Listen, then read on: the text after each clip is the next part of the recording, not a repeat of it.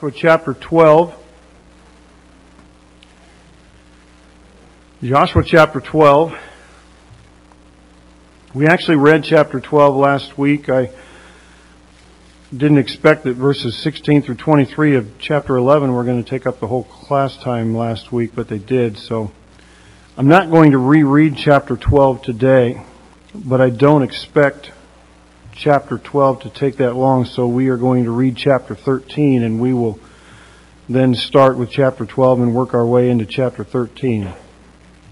So Joshua chapter 13, and remember the first 12 chapters are the entering of the land and the taking of the land, and then chapter 13 starts with the distribution of the land, or the possession of the land, as some refer to it. So Joshua chapter 13, verse 1. Now Joshua was old and stricken in years, and the Lord said unto him, Thou art old and stricken in years, and there remaineth yet very much land to be possessed. This is the land that yet remaineth, all the borders of the Palestines, and all Geshuri, from Sihor, which is before Egypt, even unto the borders of Ekron, northward, which is counted to the Canaanite, 5 lords of the Philistines, the Gazathites, and the Ashtathites, and the Escalonites, and the Gittites, and the Ekronites, and the Avites. From the south, all the land of the Canaanites, and Mira, that is beside the Sidonians, unto Aphek, to the borders of the Amorites. And the land of the Gibeonites, and all Lebanon toward the sunrising, from Baal-gad under Mount Hermon, unto the entering into Hamath. All the inhabitants of the hill country from Lebanon unto Misrephoth-maim, and all the Sidonians, them will I drive out from before the children of Israel. Only divide thou it by lot unto the Israelites for an inheritance, as I have commanded thee. Now therefore divide this land for an inheritance unto the 9 tribes and the half tribe of Manasseh, with whom the Reubenites and the Gadites have received their inheritance, which Moses gave them beyond from Aroer, which is upon the river Arnon, and city that is in the midst of the river, and all the plain of Medeba unto Dibon, and all the cities of Sihon, king of the Amorites, which reigned in Heshbon, unto the border of the children of Ammon, and Gilead, and the border of the Geshurites, and Maccathites, and all Mount Hermon, and all Bashan unto Salcah, all the kingdom of Og in Bashan, which reigned in Ashtaroth and in Edrei, who remained of the remnant of the giants, for these did Moses smite and cast them out. Nevertheless, the children of Israel expelled not the Geshurites nor the Maccathites, but the Geshurites and the Maccathites dwell among the Israelites until this day. Only unto the tribe of Levi he gave none inheritance. The sacrifices of the Lord God of Israel made by fire are their inheritance, as he said unto them.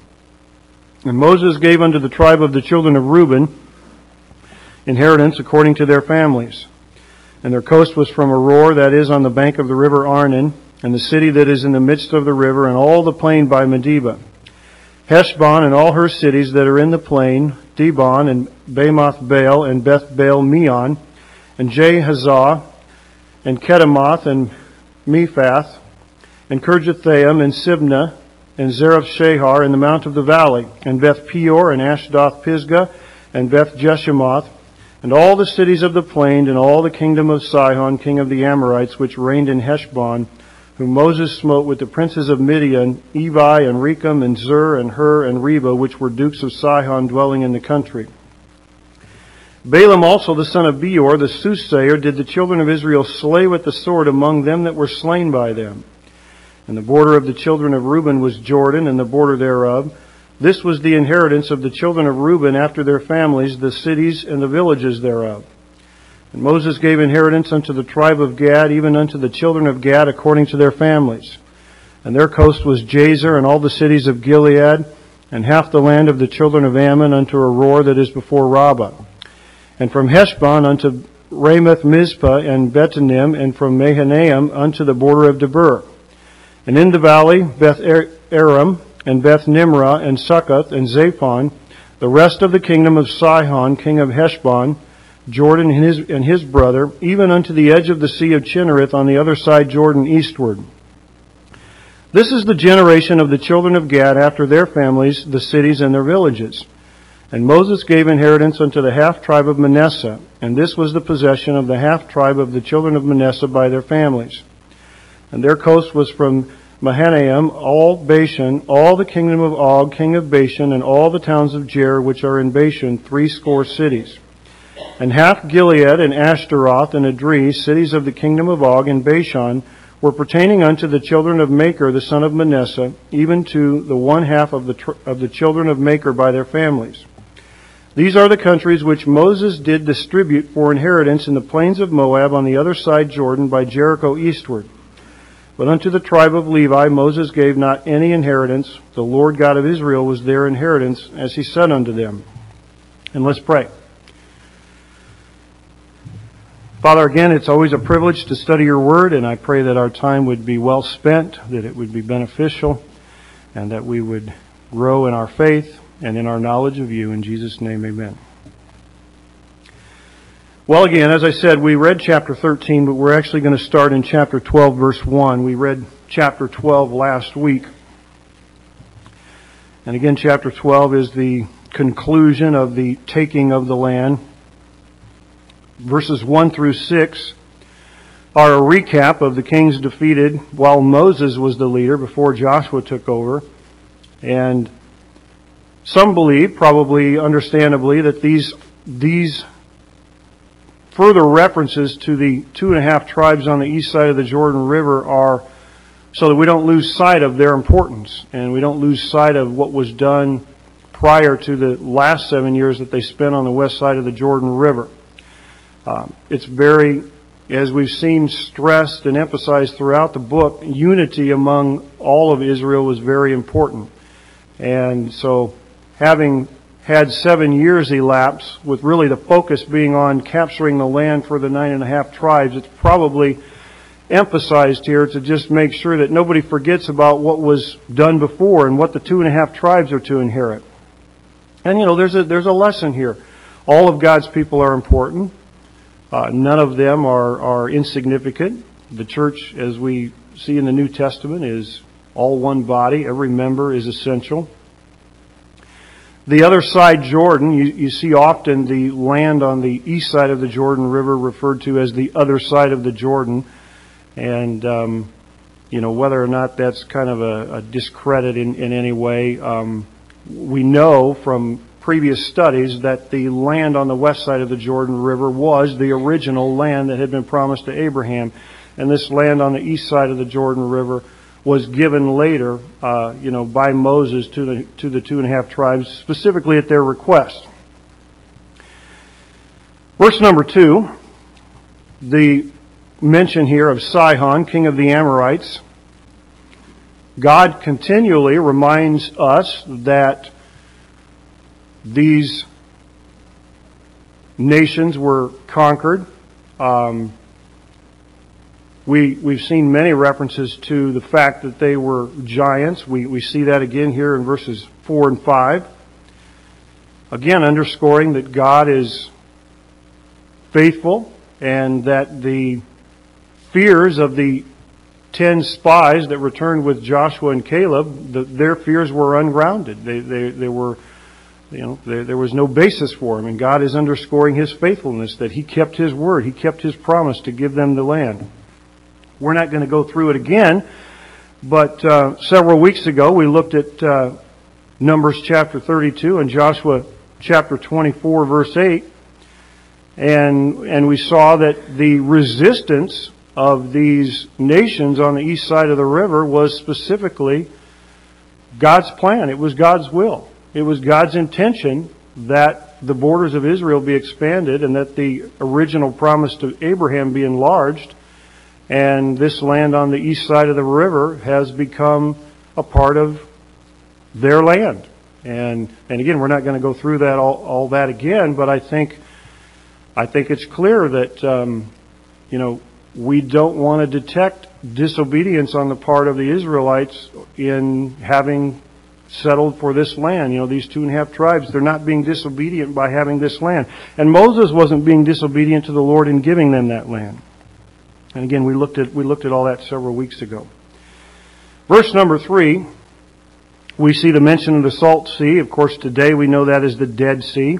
Nothing can live in that sea, which is, of course, why it's called the Dead Sea. The water is over 8 times saltier than the water in the ocean. The shores of the Dead Sea is the lowest elevation on the earth. And it gets very hot there. None of the water ever flows in. Never flows out. It just evaporates. It flows in from the Jordan River. But this was and continues to be one of the significant borders of the land of Israel. And then again in verse 4 and 5 we see that the giants are mentioned. It's made clear that they didn't dwell in just a few locations. They were actually scattered all over the land. And God was faithful to drive them out, to fulfill His promises. Verse number 7 is where we start into the list of all of the achievements, all of the accomplishments that God did for them. The land that was conquered on the west side of the Jordan River was certainly a lot larger than the land that was conquered on the east side of the Jordan River, understandably, because it's going to provide the home for a lot more people, 9.5 tribes as opposed to 2.5. In verse number 8, there's another description of the land. We see the mountains and the valleys and the plains, the springs, the wilderness. And, Israel is a very diverse land.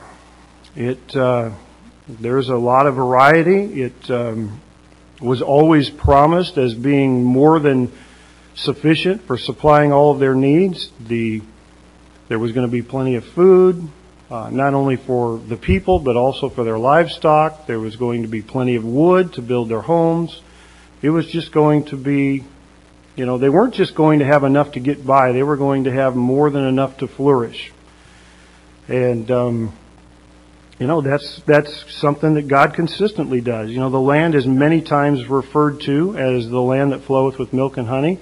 Milk, of course, being the reference there to nourishment, and honey really being bringing to mind, the excessiveness of it, the abundance of it, the sweetness of it. Just that that it was more than enough. They weren't just going to have enough to get by. And then in verses 9 through 24, we see a list of the 31 kings that had been conquered. They seem to be listed pretty much in the order in which they were conquered. Again, kind of drawing our attention to the fact that, for being such a small piece of land, it supported a lot of people and supported them very well. It was a very rich land. The population of Israel today is just over 8 million people. But, it's sufficient to meet all of their needs. And, one thing that I've thought about as I've read through the book of Joshua several times, I don't feel envious in any way of the land that Israel has been given. Obviously it's a wonderful land. It's a rich land. It's a beautiful land. But I think the book of Hebrews in the New Testament makes clear that, as New Testament believers, our spiritual blessings are far better than anything they ever had, either material or spiritual. So I don't know, at least for me personally, I don't need to look at, any of this and be envious about it. I'm very grateful for what God has done for us, and, this was His plan for Israel.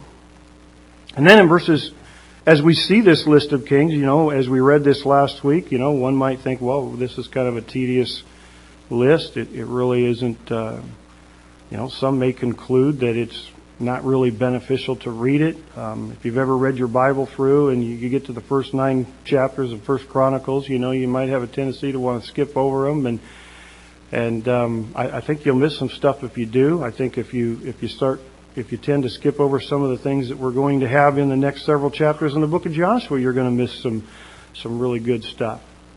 And this is to draw attention to the fact that God was faithful, that He delivered all of these groups He delivered the victory over all of these people. One of the commentators made the point that if we would list our blessings specifically and individually and make a list, we would probably have a tendency to be much more grateful to the Lord for what He's done for us. But we have a tendency to kind of generalize and look at things as a whole, and sometimes it's beneficial to look at things on in detail and to make a list, even if that list seems tedious. And Dale Ralph Davis, I like the analogy that he made. He said he sees this as somewhat the foreshadowing of Revelation 11:15, which says, "The kingdoms of this world are become the kingdoms of our Lord and of His Christ, and He shall reign forever and ever." And I think that's appropriate. God is ultimately someday going to have the victory over, not that He doesn't have the victory already, but He's going to demonstrate that He has the victory over this entire world. Chapter 13 presents a little bit of a dilemma. It says, "Now Joshua was old and stricken in years." Joshua, we cannot be certain exactly how old Joshua was. I think he was probably around 95. We know for certain that Caleb was 85, where we see that in chapter 14. And we know that Joshua is nearing the end of his life. God has told him that he is old and stricken in years, and of course stricken there being a reference to the fact that he's getting old. He cannot continue at the same pace that he has been going. And that's something that we all have to face. It's a realization that none of us can escape. The contrast here is, I think, pretty obvious. We don't want to miss it. God is saying here in verse number 1 that Joshua is unable to continue. I mean, certainly at the pace that he is, and before too long, he will die. Notice down in verse number 6, notice the contrast. God says, "All the inhabitants of the hill country from Lebanon unto Mizrephoth-Maim and all the Sidonians, them will I drive out." God doesn't die. He's not mortal like we are. There is no end. He will be there for every generation. And so even though Joshua is nearing the end of his life, God says the work will be completed. I will drive them out. And again, as we saw at the end of chapter 10, God is taking credit for everything that has been done up until this point anyway. God is taking credit for those that have already been driven out. Joshua is saying here, God is saying here in verse 1, essentially that because they have failed to drive out all the inhabitants, they haven't conquered the land in a sense in its entirety, that it can't wait. The dividing of the land can't wait. And so since Joshua is old and stricken in years, he needs to turn his attention toward the distribution or the dividing of the land. God says, there will be time and certainly instructions to the people to continue to, drive out every little pocket of resistance later on. But for now, God is telling Joshua, you're getting the end of your life, and so the task that I have for you is to divide up the land amongst the tribes. God still intended for Israel to occupy more land. The dilemma here is if you're reading, you notice here in verse 1 at the end of the verse, it says, "There remaineth yet very much land to be possessed." Now if you turn back to chapter 11, verse number 23, it says, "Joshua took the whole land according to all that the Lord said unto Moses." So how is chapter 13, verse 1 not a contradiction of 11:23? It says Joshua took the whole land, but yet it says there remaineth very much land to be possessed.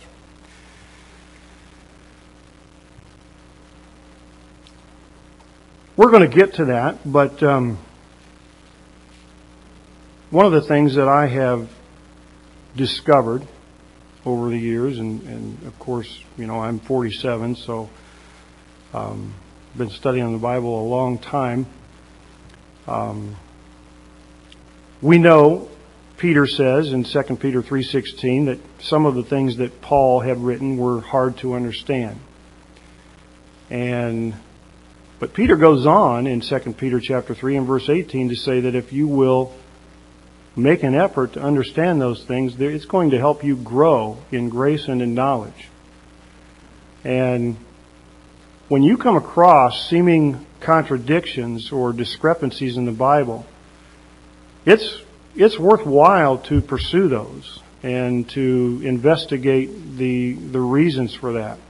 And I think you'll come to the conclusion, as I have, it's very rewarding to do that. It's very much an encouragement. It will your faith will grow and your confidence in God's Word will only increase.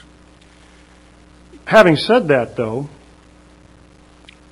you do reach a point, at least for me, where I don't have the time to pursue every little discrepancy or seeming contradiction in the Bible.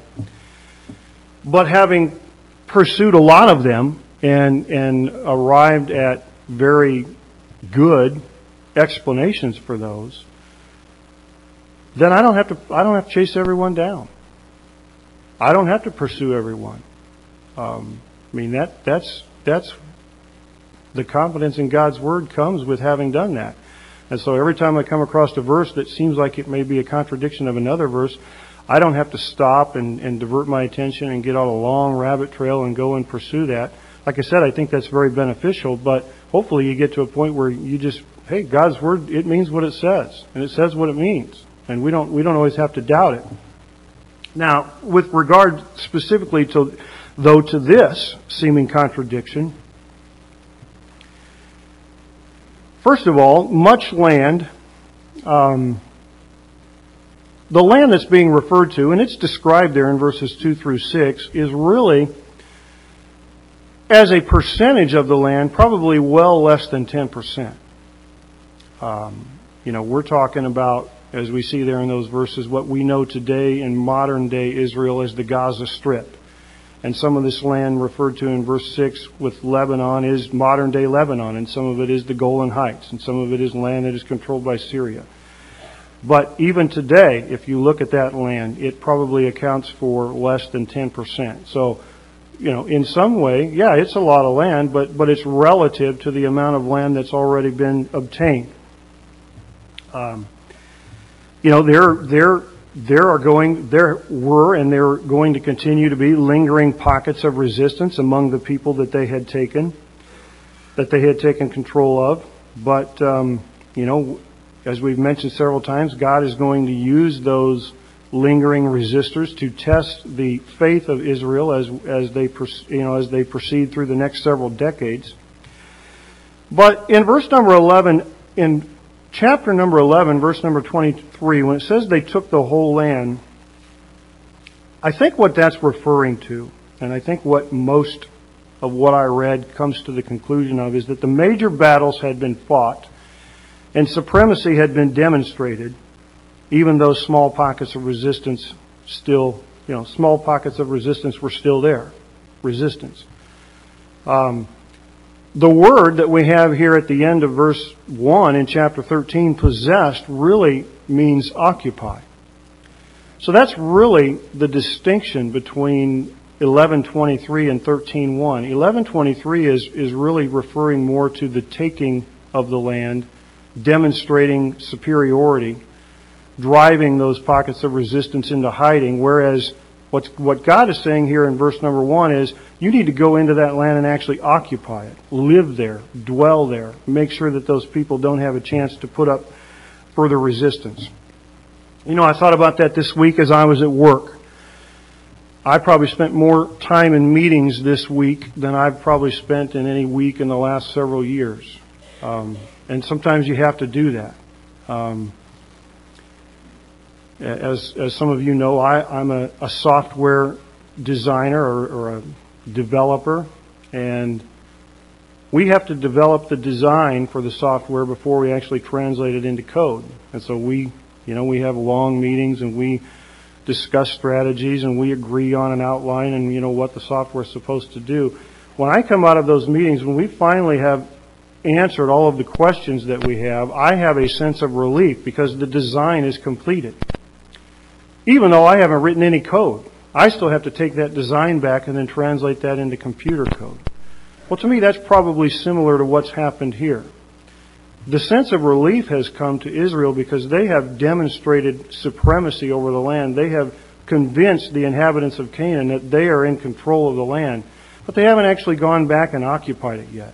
And so that's why I said, maybe some of you teachers would look at that somewhat like a rough draft. Your students, you encourage them to write a rough draft, but then they've got to go back and they've got to polish up the fine points and turn it into something a little bit more presentable.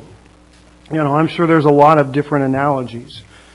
I know I was reading about World War II, and in World War II, after the Japanese signed the surrender agreement in August of 1945, there were a lot of holdouts and stragglers who refused to accept defeat, and they continued to fight and put up resistance, and all the way through the end of the 1940s and even into the early 1950s, there were a lot of Japanese soldiers who refused to accept defeat and were ultimately killed. And a lot of people aren't really aware. I was not aware of that, but as I was reading about that was very interesting to me. That to me is very similar to what is probably being described here.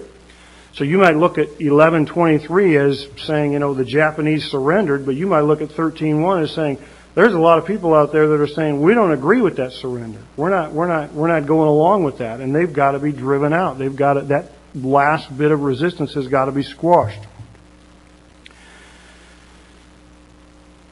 Anyone have any comments before we move on to verse number 7? I'll make sure I leave time.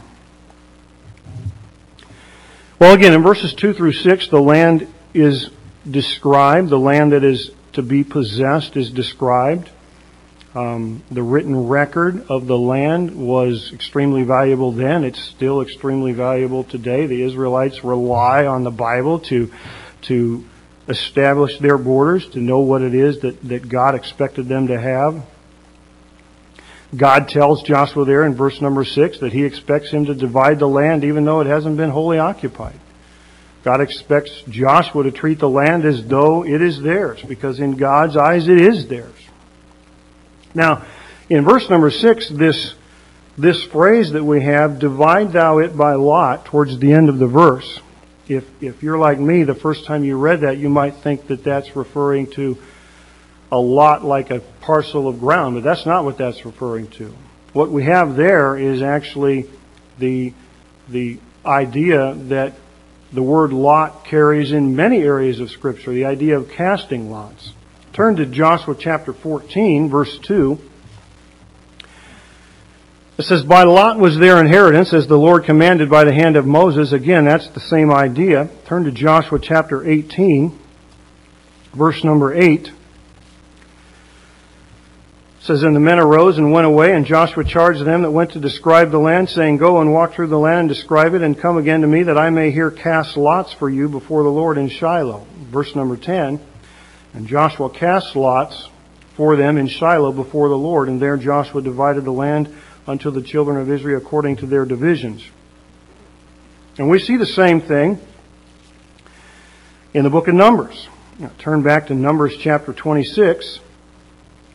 And we're familiar with the New Testament. That's how they chose the replacement for Judas Iscariot. They cast lots in Acts chapter 1. Numbers chapter 26. And we don't know exactly what casting lots meant. A lot of what I read said it had to do something with throwing down pebbles. We're kind of in our world, we're a little bit unfamiliar, or we're uncomfortable. Certainly I'm uncomfortable. I'm not much of a gambler. I'm not, I heard this week or last week that some furniture owner in Houston gambled, he flipped a coin to decide whether the Broncos or the Seahawks were going to win, and then he ended up losing $7 million in furniture over it. Well, I'm not like that. I'm not willing to take that kind of a chance. But we don't know exactly what this kind of a lot entailed. Numbers chapter 26, verse 56 says, according to the lot shall the possession thereof be divided between many and few. And then Numbers chapter 33, verse 54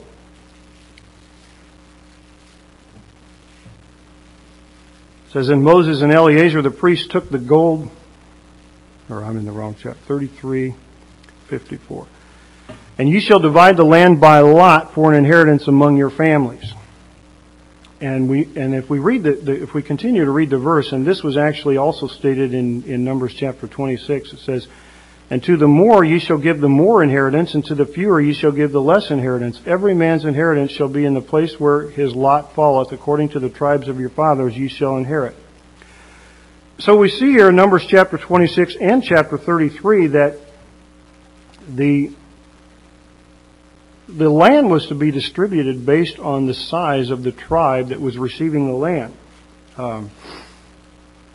Numbers chapter 26 contains the census of the men, and so we are told which tribes were the largest by number. And again, chapters 26 and 30 and chapter 33 make it clear here that the land was to be divided based upon that, and which seems logical. That the tribes that had more people would need more land, and the tribes that had fewer people wouldn't need as much land. Now, Judah was the largest tribe. We go back to Numbers 26:22. They had 76,500 people, and typically when you see a map, if you have a map in your Bible that shows the land as it's described and divided, typically Judah is shown as having a pretty large portion of the nation of Israel, the south central portion. Ephraim and Manasseh are also large tribes, and if they were still combined as a single tribe of Joseph, they would be the largest tribe. But typically the maps also show them as having received a lot of land. So, for the most part, it seems that these instructions were followed, that the largest pieces of land were given to the tribes with the largest number of men. And so what does it mean then that the lot was to determine the land? Well, as I understand it, the lot determined the location of the land, not the size of the land. In other words, they would cast the lot, and then they would interpret, however they interpreted the results of that, then Joshua would decide the location that was given to a particular tribe. But then he would take into consideration how large that tribe was in deciding then how much land in that area was to be allocated to that tribe. Now, Proverbs 16:33 says, "The lot is cast into the lap, but the whole disposing thereof is of the Lord." And we see that. Again, we're not told exactly how Joshua figured all this out or how he interpreted the results of the casting of the lots, but we're going to see next week or the week after when we get to Numbers chapter 14 that Caleb got the land that he asked for, and Joshua ends up getting the land that he asked for. And we know the 2.5 tribes at the beginning, they got the land that they asked for. They're not, the casting of lots is really for the 9.5 tribes. So it was completely within the Lord's control. The Lord was in it. Just like we don't doubt when we read Acts chapter 1 that, the Lord was in determining the replacement of Judas's replacement. Turn back to Joshua chapter 13.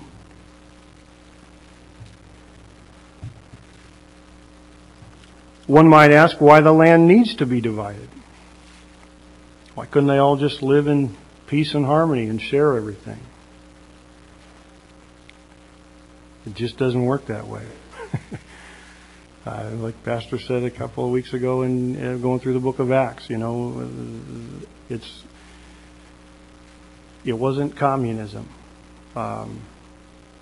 In Acts chapter 2 and chapter 4, we're told that the early church gave their land and they sold it, and they divided up the profits according to as each person had need. And we're told that Barnabas gave his land. But the thing we don't want to lose sight of is they were not ever told that they were compelled to do that. They were not ordered to do that. It wasn't demanded.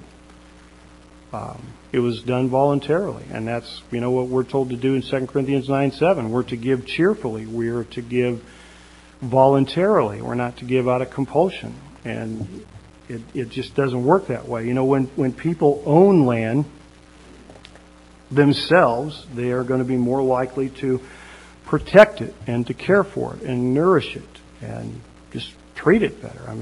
People generally treat things better when they're their own. People fight for the smallest piece of land.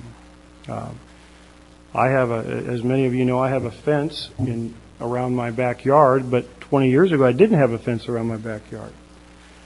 And there was already a fence on the right to the north, and there was already a fence to the left on the back. And as I got out my deed and I began to read my deed, and it said my property was so wide, and as I went out and measured the The distance from the fence on the south to the fence on the north, it was 15 feet longer than what my deed said it was supposed to be. And so I hired a surveyor to come out and survey the land. And he did. And he found the 2 property pins on the back 2 corners of my land. And it was discovered that the fence on the south side of my property had been put up 15 feet too far, so that my yard was 15 feet bigger than it was supposed to be, and my neighbor's yard was 15 feet smaller than it was supposed to be. So a lot of trees that I thought were on my side of the fence were really on what should have been her side of the fence. So I went over and I explained to her, that I had had a survey done, and that it was discovered that my yard was 15 feet too big, and they had gone over and even found the pin on the other side of her property, and sure enough, it was clear, and so she was pretty happy about that. Wow, she was, let's take that fence down immediately and get it in the right spot, and that's the way people are. I mean, they want their land, no matter how small of a piece of ground that is, and we did. I mean, that wasn't a problem. That's the way it was supposed to have been. We don't know why the fence was put up wrong in the first place, but she was very adamant about getting that land right away, and she didn't want to give any of it up. And in 1877, as many of you know, the Missouri River flooded and changed course, and we've got Carter Lake now, which is part of Iowa, on the west side of the Missouri River. And it wasn't until 1892, after 5 years of fighting that out through the courts and eventually to the U.S. Supreme Court, that land was finally determined that land would continue to belong to Iowa. Iowa has 56,000 square miles, and that's 2 square miles. They didn't want to give it up. They wanted to keep it. And that's the way it is. I mean, people are very protective about their land. We see that land wasn't to be confiscated. Again, we already mentioned the incidents there in Acts chapter 2 and chapter 4, but in 1 Chronicles 21:24, many of you are familiar with the story of David. He did not seize the land of Ornan, but insisted on paying the full price for it. That was what he wanted done. He recognized that land belonged to that individual, and he wasn't going to abuse his authority and abuse his power like a lot of governments do, and just come in and seize that land without adequate compensation. In Deuteronomy chapter 15, verse 8, God instructed the Israelites that they were to lend those things that the poor needed to meet their needs. Not give, lend. In Leviticus chapter 19, verses 9 and 10, you don't need to turn there, but in Leviticus 19, 9 and 10, God had instructed the Israelites not to harvest the corners of the field. They were not to do such a thorough harvest that nothing was left for the poor. The land was still theirs. They weren't told to give the land to the poor. They weren't even told to go and harvest the grain for the poor. They were just to give the opportunity to the poor to come and harvest the grain themselves. There's a big difference. And we're told here in verse number 6 at the end of the verse, this is an inheritance. And people get very sentimental about inheritances. I remember when my grandpa died, he had a rocking chair, and most of us really don't remember him doing a whole lot other than sitting in that rocking chair, because he was already, pretty old by the time we got to know him. And, when they had the auction off all the stuff, some of my mom's sisters, I couldn't believe the price of that rocking chair. To me, it just seemed like a piece of firewood. But they had to have it, and it was getting kind of ugly. That's how people get. I mean, and it's an inheritance. It's got value to the person who's inheriting it. That, again, as I said earlier, I have no particular interest. I'm not envious of the land of Israel. It's not special to me. But to them, it makes all the difference. It's their inheritance from the Lord. I remember years ago, when I moved out to my place, there was an iron plow in my front yard. Huge. And it weighed 1,100 pounds. And I asked the neighbor guy, he lived up the street, he was pretty old. He says, "Oh, that's that's a classic. I mean, that's a treasure. You don't want to get rid of that. I said, yeah, I want to get rid of it. I'm tired of mowing around it. He said, oh, that's worth a lot of money. Somebody will pay. I said, well, do you want it? Well, no, I don't want it, but a lot of people would really. And so I talked to another guy. Oh, yeah, that's a valuable, piece. Well, do you want it? No, I don't want it. I couldn't find anybody who wanted it, even though everybody kept telling me it was so valuable. I put it in my pickup. I tore it apart and put it in my pickup and hauled it to the scrap dealer, and I got $11 for it. Iron was a penny a pound. But everybody was telling me how wonderful it was. It wasn't wonderful to me. It was just something I had to mow around and that trees grew up in the middle of, and, people have different perspectives. Well, this land was valuable to the Israelites. And of course, none of us are, we're well aware of the endless wars that have been fought over that land over the last several thousand years. Verse number 8. Again, we're reminded that Moses divided this land, the land for the 2.5 tribes on the east side of the Jordan River. It was Moses that was the overseer and instrumental in the distribution of that land. So that's verses 8 through 12. And again, there's many references again to Sihon and Og, and God is just continually driving home the point that He was faithful, that He delivered these people into the hands of the Israelites. Even though they were giants, that wasn't any obstacle for them. God was very faithful. And again, they didn't even have to give up that land. If they would have allowed the Israelites to pass through it, which Moses pleaded with them to do, then there wouldn't have been any trouble. They would have just passed on through. But again, as we've seen in Joshua 24, verse 8, it was of the Lord that happened so that Israel could take that land. Verse number 13 is really indicative of a lot of verses that we're going to see over the next several chapters. Take a look at verse number 13. It says, nevertheless, the children of Israel expelled not the Gershurites nor the Maccathites, but the Gershurites and the Maccathites dwell among Israel until this day. We see that a lot in the next several chapters. They didn't, their obedience, they just didn't carry things through. God wanted them to have completely driven out all the inhabitants. They don't do that.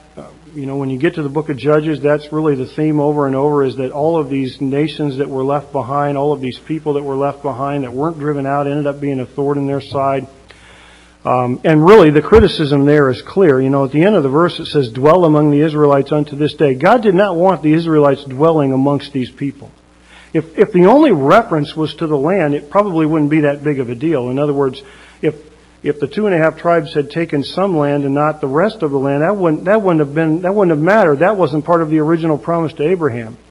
But whatever land they took, they needed to drive the people out of, because God didn't want them dwelling together. So that's very clear. That's a criticism. So their lack of persistence is just kind of a constant theme. They're very gung-ho about a lot of this stuff, but they don't complete it. Some of us are like that. We have a lot of projects that we've started, and we don't seem to get a lot of them done. I remember when I was growing up, in the early 70s, on Sunday afternoons, my mom and dad always watched Ma and Pa Kettle movies. I don't know if any of you remember Ma and Pa Kettle, but it seemed like every movie, Pa Kettle had a line in there where something broke down, and he said, "I'm going to fix that one of these days," but he never got it fixed. And if you're too young to remember anything about Ma and Pa Kettle, just think of Wally in the Dilbert cartoon. That's Wally. He's just never going to get anything done. And that's kind of the idea here with the Israelites. I mean, they started out gung-ho. They were very excited. They actually accomplished a lot, but they didn't complete the task. I mean, they didn't get it done. And so again, verse 13 is just kind of, there's going to be a lot of verses that are like that. We've got to be faithful in the mundane, day-to-day things. Just the day-to-day maintenance of our life. Certainly spiritually.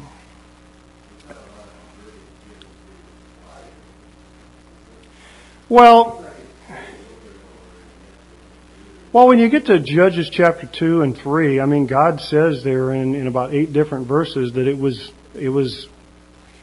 He says, I didn't have those nations weren't driven out so that I could use them to test you. So, I mean, it's always that dilemma. God is critical of them for not having done it, but yet then He uses the fact that they didn't do it to test them, to test future generations.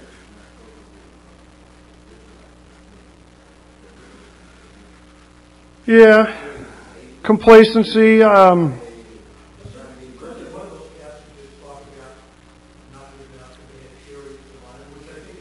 Right. Yeah, fear. The fear set in again. Yeah, they just were intimidated.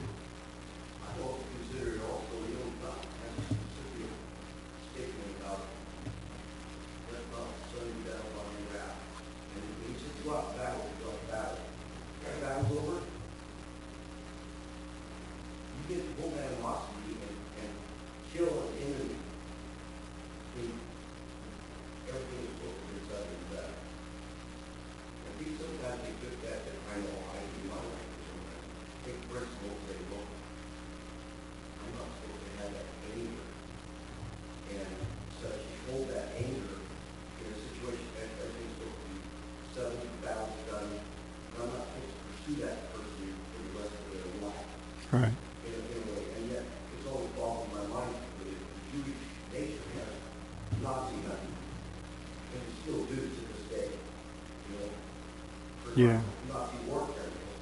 And such, to me, it's kind of a violation of that principle, yet I understand. Yeah, they're given specific instructions that they were to continue to pursue these people and drive them out. So, yeah. Verses 14 and 33 are both make reference to the fact that the Levites were not given specific land to be owners of.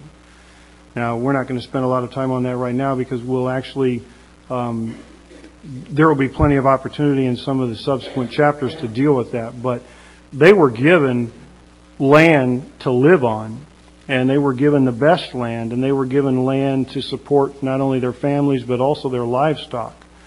So even though the distinction is made here that they weren't given land to be owners of, they were certainly given land to dwell on.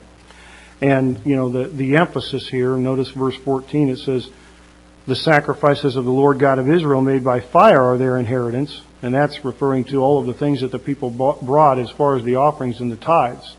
They were able to eat of the, when you were to bring those things, they were to be the best that you had. And then in verse 33 it says the tribe of, unto the tribe of Levi Moses gave not any inheritance, the Lord God of Israel was their inheritance. And that statement was, originally stated by Moses in Deuteronomy, and that's going to be repeated several times throughout the remainder of the book of Joshua. That God is always reminding the Levites that they do not need to look at themselves or consider themselves in any way having been slighted. That, He is much better than any piece of land. And, they can't lose God. They could lose the land, but they couldn't lose the Lord. And so, what a lesson for us. I mean, we are supposed to, we don't piously discount the things that God has given us, as saying, well, I'm going to, surrender my ownership to anything but to demonstrate my faithfulness to the Lord. No, God doesn't say that at all. But He says, make sure you recognize where those things came from. Make sure that you're more grateful for the God that gave them to you than the things themselves. And that's really the idea there that is being portrayed with the Levites. They're to consider their special relationship with the Lord of infinitely more importance than any material blessings that they could have ever been given. But nevertheless, they get those. They get the land, and they get the best land, and they're well taken care of. All right, we're about out of time. Anybody last final thought? We're pretty much out of time, but all right, you're dismissed.